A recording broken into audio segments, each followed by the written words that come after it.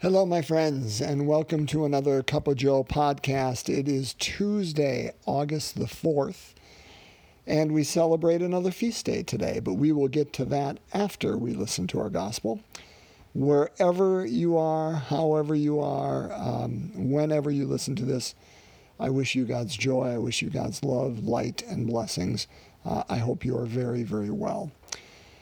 Today, my friends, we will listen to, again, continuing through Matthew's Gospel. We will be in Matthew chapter 15, verses 1 to 2, and then skip ahead to 10 to 14. So again, if you are following along, Matthew 15, 1 to 2, 10 to 14. Let's listen to the Word of God. A reading from the Holy Gospel according to Matthew. Some Pharisees and scribes came to Jesus from Jerusalem and said, "Why do your disciples break the tradition of the elders? They do not wash their hands when they eat a meal." He summoned the crowd and said to them, "Hear and understand. It is not what enters one's mouth that defiles the man, but what comes out of the mouth is what defiles one." Then his disciples approached and said to him, "Do you know that the Pharisees took offense when they heard what you said?" He said in reply, "Every plant that my heavenly Father has not planted will be uprooted. Let them alone. They are blind guides of the blind. If a blind man leads a blind man, both will fall into a pit." The Gospel of the Lord. Praise to you, Lord Jesus Christ. I don't know about you, but we always say the gospel of the Lord, the good news of the Lord. Some of the times at the end of those readings, it's not good news, it's tough news. Now, tough news can certainly be good news too. We need to hear the hard truth. But sometimes it's hard, and this one is a difficult reading, a beautiful one, with again, truth oozing out of it, but difficult. So let's break it apart. Just a couple of parts in the gospel I want to go over, and then want to talk about John Vianney. So some Pharisees and scribes come to Jesus. Okay, remember, he has been in the boat.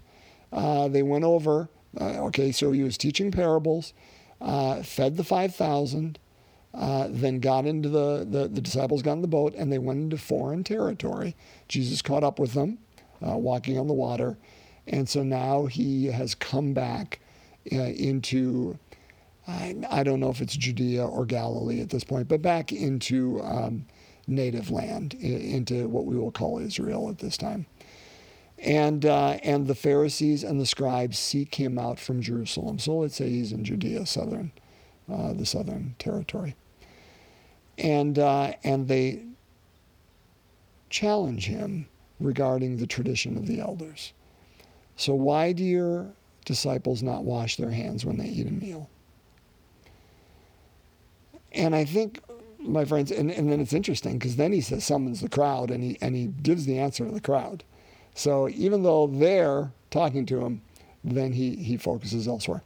But I think something that is difficult, and can be very difficult for us Catholics, is how do we determine what is the tradition of the elders and what is, let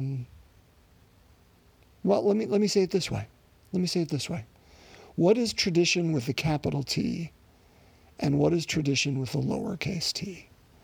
And what I mean when I say that is the two pillars upon which Catholicism rests, and we all know this, but it's Scripture and tradition with a capital T. When we say that, we're talking about dogma that will never change. We're talking about things that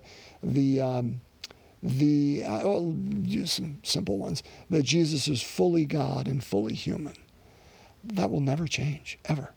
That the Eucharist is the body and blood of Christ. That will never change, ever. Tradition, all with a capital T. But how sometimes do we tell what is tradition with a capital T versus tradition with a lowercase t? Example, not even that long ago. Let's say early 20th century, religious liberty was thought to be anathema. It was thought to be absolutely heretical, and that for one to follow the king or queen, autocratic rulership, monarchical rulership within a country was believed to be ordained in the image of God. And therefore we follow the king or the queen just as we follow God, who is our king. And the idea of religious freedom, to be able to have that. Because in these monarchical countries, if the king or queen was Catholic, which most likely they were, certainly in Southern Europe, then one followed that faith. And to give religious freedom, I think, scared the dickens out of the church. But that changed. It was hard fought and it was hard won. Read John Courtney Murray and look at the documents of Vatican II and particularly the document on religious liberty. But now you and I grow up in its aftermath, and it's commonplace. We understand that religious liberty, religious freedom, of course. Tradition with a capital T, tradition with a lowercase t. How do we tell the difference?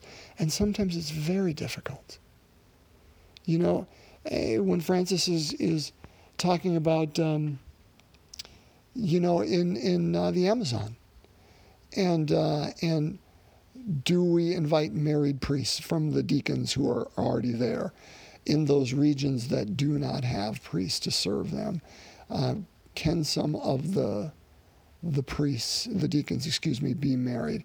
Again, that's lowercase t tradition. But yet trying to work it out with the whole church so the whole church understands. And it's knowing, okay, what is it that is the essence of who God is and what this kingdom of God looks like. And brothers and sisters, that is not an easy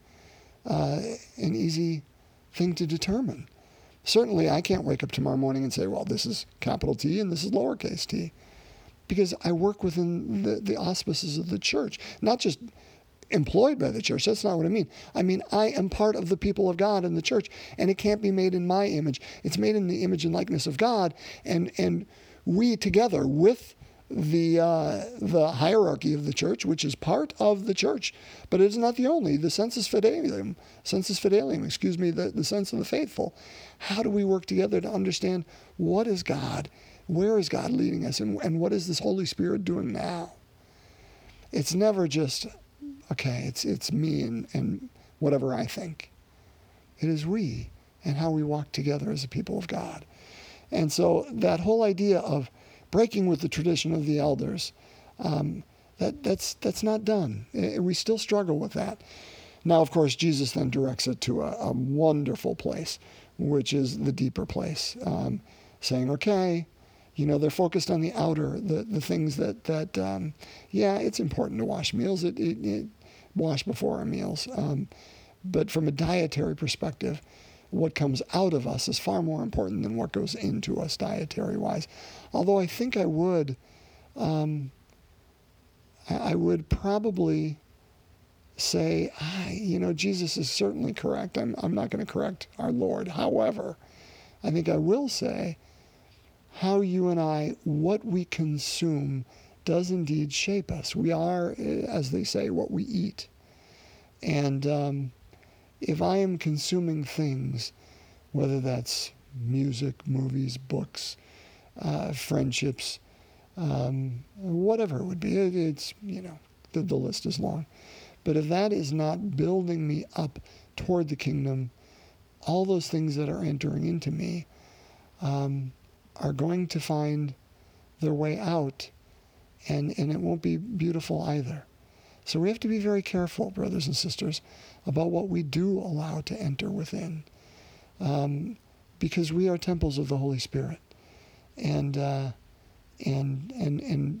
we need to make sure that we protect that essence, which is that space within us that in which God resides, which certainly I hope is within all of that. Our hearts, our minds, our hands, our mouths, our ears, our eyes, all those places in which we take things in and we give things back out. Last thing I want to say in the gospel before I reflect on John Vianney, I love that idea that the disciples come to him and say, do you know that the Pharisees took offense when they heard what you said? Oh my gosh, my friends, the more things change, the more they stay the same, right? You know, how are they going to feel if I say this? Are those people going to take offense if I take this stand over here? How do we deal with that? How do we deal with the wider culture? And I'm just not talking about the American culture or even the worldwide culture. I'm talking about the culture that's close to us. Family, friends, our city, whatever it is. Do we measure ourselves up against what they're going to think before we take a measured response? I love the courage of Jesus here, who says, you know what? Don't concern yourself with them. We have to follow what is right and true. And the blind lead the blind. They're going to fall into a pit. But we can't always ask ourselves, will they like what I have to say? We have, brothers and sisters, to speak, I'll say our truth. And when I mean ours, I don't mean just ours individually, although that is true, because we each see the world through a unique set of lenses. But when I say our, that plural idea of with God, how has God, through the experiences in your life, I mean, that's St. John of the Cross said that. Wonderful. That the voice of God is the experiences God puts into our life. How has the voice of God spoken to you? Because you have a unique language to speak to us. And so do I, because of the experiences in which I've had. And we cannot be afraid to speak those experiences because other people may not approve. Now let's talk about St. John Vianney real briefly. St. John Vianney was born just before the French Revolution. So he was born about 1786 in France. So imagine being born into France. You're 3 years old, 1789, and the revolution breaks out. And it was not a quick revolution. And it went back and forth for years, and ultimately did not settle down until Napoleon came to power. And even that went back and forth for years. And so France was not an easy place to grow up at the time John Vianney did. Well, because of all that tumult, he desperately had a vision and wanted to become a priest. But he didn't have the schooling for it because of the chaos. And so when he tried to go for seminary, he couldn't because he didn't have an understanding of the schooling necessary or the Latin necessary. So he was forced to quit. But he didn't want to give up on his vision, so he hired a tutor. That tutor worked with him, and together, through a whole lot of work, he was ordained a priest in the early 19th century. And unfortunately, these hard, I won't say impossible, but I'll say incredibly difficult tasks still mounted up before John Vianney. And the place he went to, which was Ars, A-R-S, France. If you ever hear the term the cure of Ars, they're referring to John Vianney. And so he got there, and what he found was that everybody was quite comfortable and indifferent, and they loved their style of living, and they didn't want to change it. And so, how do you deal with that when we're called, brothers and sisters, to be a pilgrim people, moving toward the kingdom of God? But he was encountering resistance because they liked where they were, and they were content and comfortable. Does that sound familiar? And yet it was through his intense work that he helped to rouse them out of their comfort and into a place seeking God and moving toward God. He started a home for girls in the town, but what he's really known for is he would spend hours upon hours with the what used to be called confession, sacrament of reconciliation, with them, literally to the point that he was there 11 to 12 hours in the winter. And summer, when it was lighter out, he would spend up to 16 hours a day in the confessional.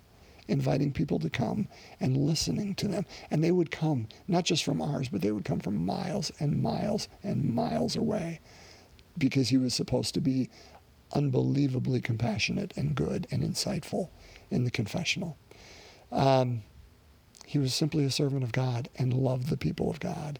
Died about the age of 73, so say mid-19th century, I believe 1859, and he is the patron saint of priests. But I think I'll leave us with this, because I think John Vianney and I think Jesus both point us in the same way. Brothers and sisters, we are called to be a pilgrim people, not a people of comfort. I was out running today, and I set my music on random, and a song by Keith Green from 45 years ago came up on my phone, a song I've loved for years, but it's called Asleep in the Light. And there's a line in there which says, the world is sleeping in the dark, that the church just can't fight because it is asleep in the light. My friends, it's okay to love the world and the life that God has given us, but we must remember we are never at home here. We are on pilgrimage, and we can never get comfortable to the sense that we do not help build the kingdom of God here. Jesus was not afraid to name the truth and make enemies because of it. His purpose was not to make enemies. His purpose was to name the situation. John Vianney was not afraid to name the situation and to rouse the people of ours. Let's you and I have the same courage, because you and I have a voice to bring.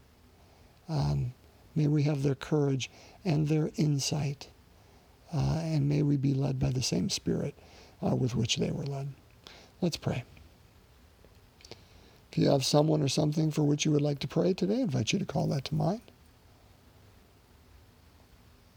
And let's pray. In the name of the Father, Son, and Holy Spirit, amen. The second glorious mystery, the ascension of Jesus. Our Father, who art in heaven, hallowed be thy name.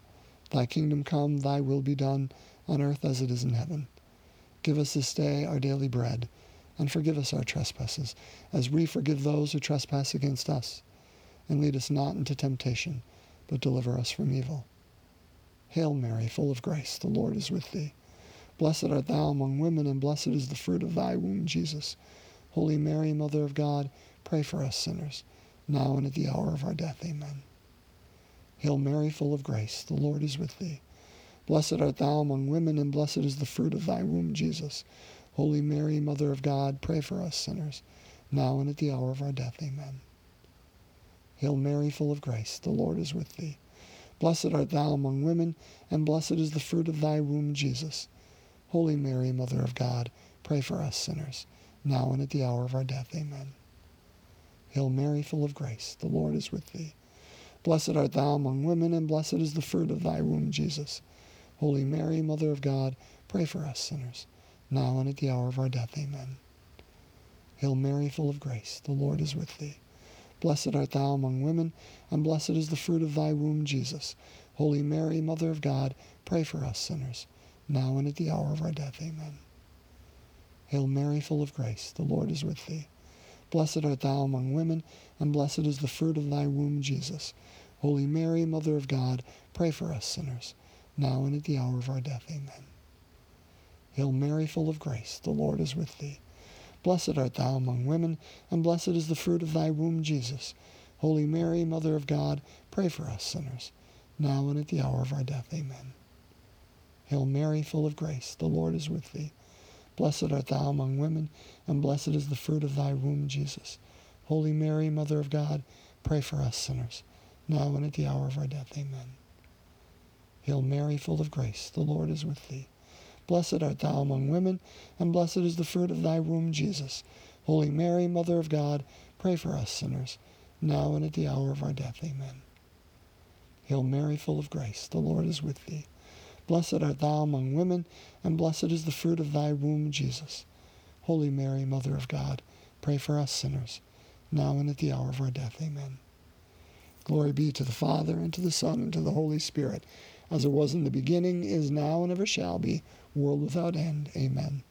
O my Jesus, forgive us our sins, save us from the fires of hell. Lead all souls to heaven, especially those in most need of thy mercy. In the name of the Father, Son, and Holy Spirit, amen. I went a little long today, brothers and sisters. My apologies. I'll try to be more brief tomorrow, but blessings on your Tuesday. Bye-bye.